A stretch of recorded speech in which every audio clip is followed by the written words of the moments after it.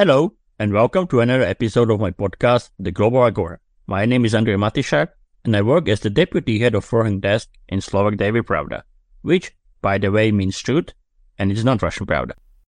Does Hungary's Prime Minister Viktor Orbán want to take over the European Council? Charles Michel, the current President of the European Council, wants to run in June's EU elections, so there is a possibility that Orbán can replace him as Hungary starts its presidency of the Council of the EU on July 1st. So what could be Orbán's plan and how to deal with his regime? I talked to Daniel Hegedűs. He's a German Marshall Fund Senior Fellow focused on Central Europe, and he extensively covers populism and democratic backsliding in Central and Eastern Europe. Listen to our conversation.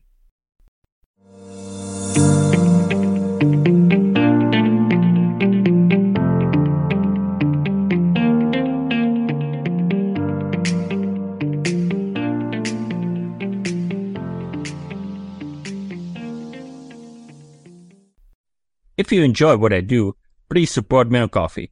For the link, see also a description of this episode. And now, up to the new debate. Daniel, as the President of the European Council, Charles Michel, wants to run in the EU parliamentary elections in June, there is a possibility that Hungarian Prime Minister Viktor Orbán might chair the European Council, as Hungary will preside over the Council of the EU from July 1st. Do you think Orbán wants to replace Michel or not, and why? Honestly, obviously, very few people have insider information about the real motivation of Prime Minister Orbán, but I don't think that this position would be or could be reasonably ambitioned by him for a couple of reasons. First, obviously, this is an opportunity created by largely accident. It was not planned, and it's very, very risky for the Hungarian head of government. Honestly, I can't see what Prime Minister Orbán could really win from this situation. He's already very much in the limelight in the European stage. His role, his influence on EU politics is highly controversial and openly discussed. Also, whether his influence shouldn't be constrained with the more extreme ways, like, for example, suspending the voting rights of the Hungarian government in the Council. And I think substituting the head of the European Council by the Prime Minister of the country giving the rotating presidency would just increase this situation. And even though it will give extra visibility for Prime Minister Orbán, it would be, in my eyes, I don't know whether this analysis is shared by the Hungarian Chancellery, it would be a clear overstretch and overextension, which could significantly threaten with a backlash. It would definitely trigger a backlash from the side of the European Parliament. I think nearly irrespectively what will be the European Parliament election results, even if there will be a stronger ECR or ID, it's barely possible that there will be a real radical right breakthrough. But having Orbán at the top of the EU poll will really frustrate and provoke reactions from the center of European politics. So it would be a dangerous situation for him. And honestly, I think Prime Minister Orbán could be really comfortable with a scenario that the European Council elects a new president in advance with a two-thirds majority, potentially in the worst-case scenario, even just for an interim period as a substitute to Michel, and Orbán not entering that very challenging period of time. What you just said, I think it's very logical and it's very rational, and I would expect Orbán behaving like this. But if he would choose that he wants to push himself into this position, what kind of signal it would give to you and also to the EU that if he would try this, basically the signal would be, I have no constraints, I want to be even more radical than until now. So would you read this like this if he would try to push himself into this position? No, I would have a rather different reading. And it is that Orbán ending up in this position constitutes a policy failure at strategic level by the European Council. And either the lack of responsibility or the lack of ability to act in a responsible way by the majority of the European head of states and governments. This will be the global reading, that European head of states and governments were unable to protect the optics of the European Council presidency and are unaware of the impressions made to international partners and the global community that they are just giving up this highly symbolic position to those governments in the European Union which potentially represent the joint values which bound together European member states the least, if at all. So I think the optic would be, yes, the EU is unable to manage its domestic affairs because otherwise such a strategic policy failure just simply could not happen. I 100% agree. Because even if Orbán tries, he could be stopped relatively easily. So if other member states will be not able to do it, or not willing to do it, they will look totally weak. But let's talk about the related issue. It's still almost 6 months, but is there anything that might be already said about the Hungarian EU presidency? What kind of priorities might Hungary pursue? And also it must be said that Hungary is taking over the EU in an interesting period after the European Parliament elections, and of course we will need to have a new commission. And so what kind of priorities might Hungary pursue? It's a matter of fact that very little is known about the priorities and the work plan in detail. But last autumn, the Hungarian government at least announced the main priorities, which are partially derived from the joint priorities of the Spanish, Belgian, Hungarian Council presidency trio. And according to that, the priorities are rather neutral. On the other hand, we also see how practically the Hungarian government also tries to instrumentalize some of these priorities to promote its own illiberal political agenda through adding certain unusual accents to it. Definitely the key priority is the strengthening of European competition, which is obviously absolutely understandable and the joint main priority of the presidency trio. Fighting illegal migration, addressing the issue of demographic challenge, especially through feminist support policies, is also potentially one of the most ideological priority among the priorities of the Hungarian presidency. It's also strengthening European defense policy. And last but not least, again, not without certain specificities, the last priority is strengthening European cohesion policy, which obviously for the Hungarian government means promoting equal access and potentially unconditioned access to in-cohesion fund spendings, which is particularly important in the light of the suspended EU funds to Hungary since the end of last year. What we see in this list is that there are some very ideological points like demographic challenge and pro-family policies, fighting illegal migration, or using the cohesion policy topic to get access to suspended funds. But otherwise, these priorities largely are not set alone by Hungary, but are part of the priorities of the presidency trio. And against that background, they are largely representing also the mainstream priorities of the European Union as they were understood also by the Spanish and the Belgian governments. One further sentence to add, and obviously supporting the enlargement policy and especially the enlargement on the Western Balkans is also Hungarian priorities. While of course it won't be up to the Hungary to decide it, Orbán will be there, sitting at the table, when after the European Parliament elections, the establishment of the new European Commission will be discussed. What are his priorities regarding this? And of course, his position might be strengthened if more populist and radical parties will enter the European Parliament after elections. Do you think that Orbán wants something out of this? Yes, I think it will be especially against the background that this period is about the restructuring of the institutional setting and practically putting together the new European Commission. And the period is not focusing on legislative work. It will make the Hungarian positions particularly interesting and important. It can be interesting how the country can exploit or potentially even abuse its role to influence the composition of the Commission. It would be mainly possible if Orbán could also chair the European Council, what we already discussed, that theoretical opportunity, but most likely it won't happen. But we should not forget that that the Hungarian government withdrew its support from the renewal of Ursula von der Leyen's position. Orbán does not have clear preferences, and obviously, without knowing potential candidates officially proposed by the European Council, he can't have anything or anyone. But there will be definitely attempts to increase Hungarian influence by meddling into the selection process in one way or other.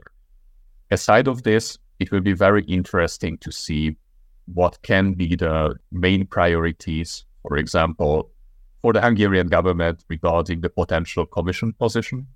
We know that former Justice Minister Viktor can be the main candidate against the background that she is potentially a woman. It's more difficult to be rejected in the selection procedure. But regarding the portfolio, I think the European Union and member states will barely repeat the failure to give the enlargement portfolio to Hungary. The change in the potential candidate person, the person of Judith Varga, also signalizes that Orbán is potentially not aiming at the enlargement, but much more something related to EU funds, potentially. In this regard, I think it's difficult to give any predictions at that stage, but it will be interesting to see, especially in light of the very well-known flexibility of the Hungarian government, how they really will try to play their cards to get the most out of the situation. Daniel, let's talk about something that is more recent. It is also related to the Russian war against Ukraine. Do you expect that at the end Hungary will lift its veto over 50 billion financial aid for Ukraine? There will be an extraordinary EU summit on February 1st, and Orbán blocked the package in December. I don't have a crystal ball, but I think the starting position of the Hungarian government is pointing in the direction of a potential compromise. They are entering the negotiation room practically with two demons. One is, instead of having a 5 years financial package, deciding on the financial support to Ukraine on an annual basis, practically multiplying the opportunities when the Hungarian government in the future will have a blocking opportunity and an opportunity to extract further political concessions from EU partners in the future, or extending practically the lifespan of the European recovery funds, what we know that are still suspended for Hungary.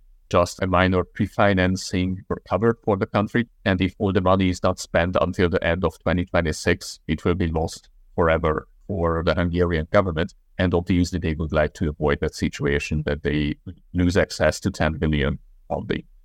The sheer fact that there are two demands signalize that if one is fulfilled, Orbán can walk away like a winner and can easily give up the blocking position.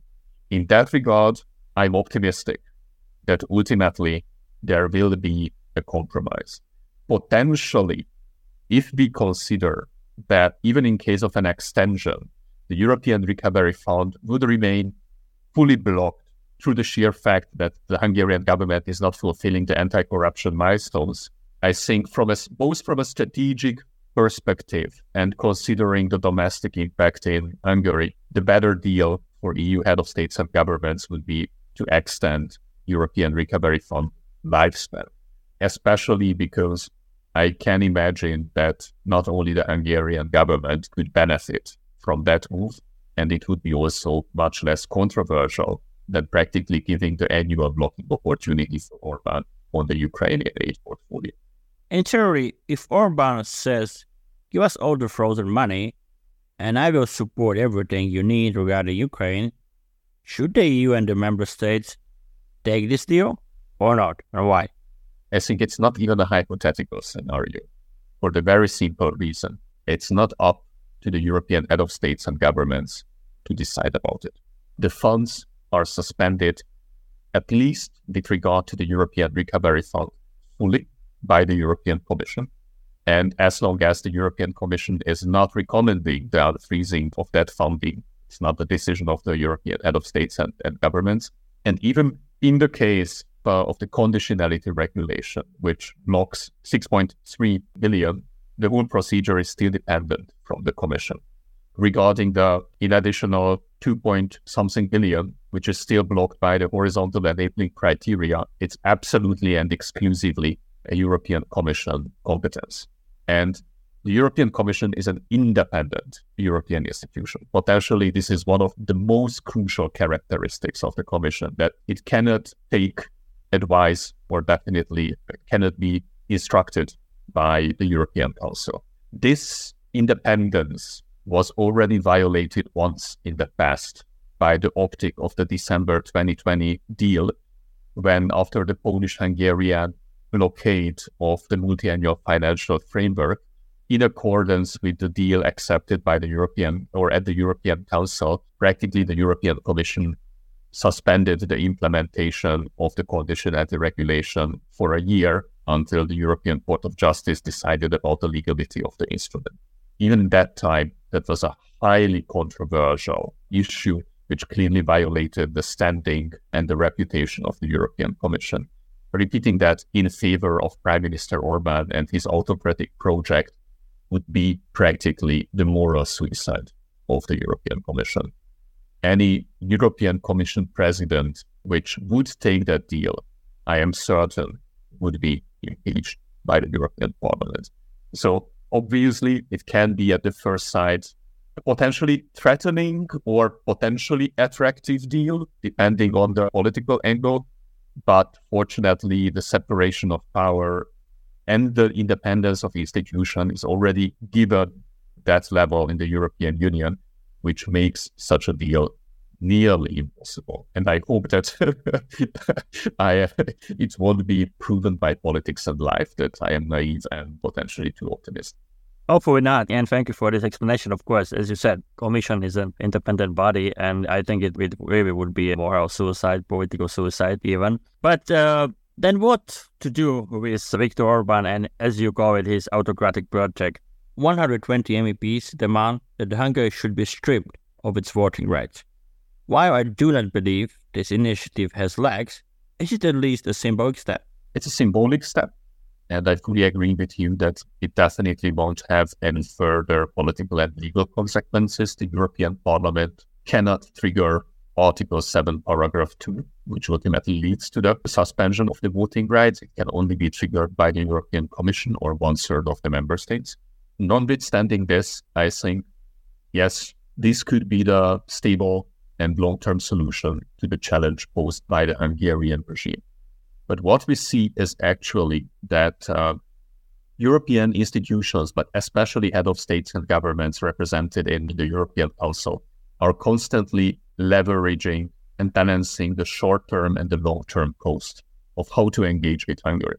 And their blueprint is practically always to decrease the long-term cost in exchange for perpetuating this crisis and constantly increasing the future cost, including the cost of even the next similar crisis.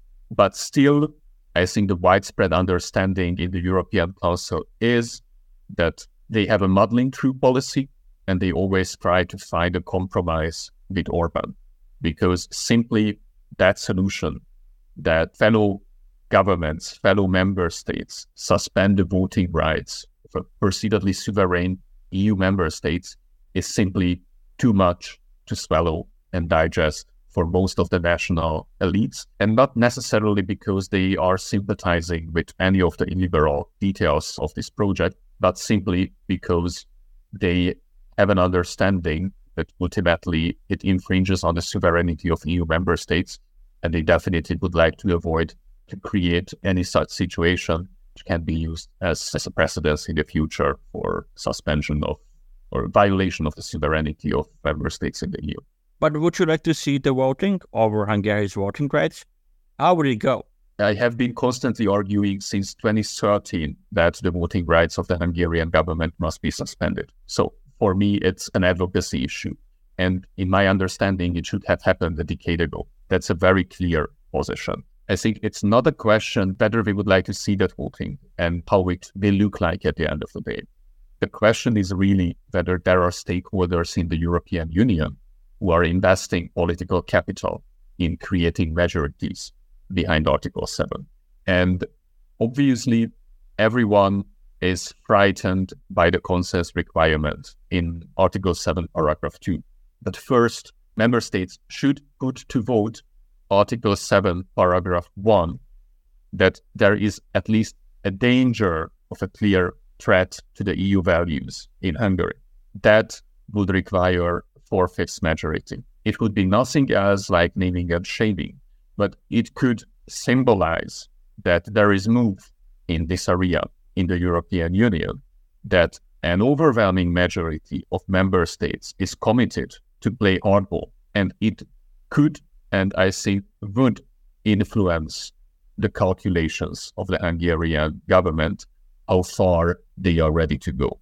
Until we are not seeing this, it's largely theoretical to contemplate the chances of Article 7, paragraph 2, but it's also not needed, because I think first we have to construct coalitions which are committed to protect EU values even within the European Council and work towards Article 7, paragraph 1.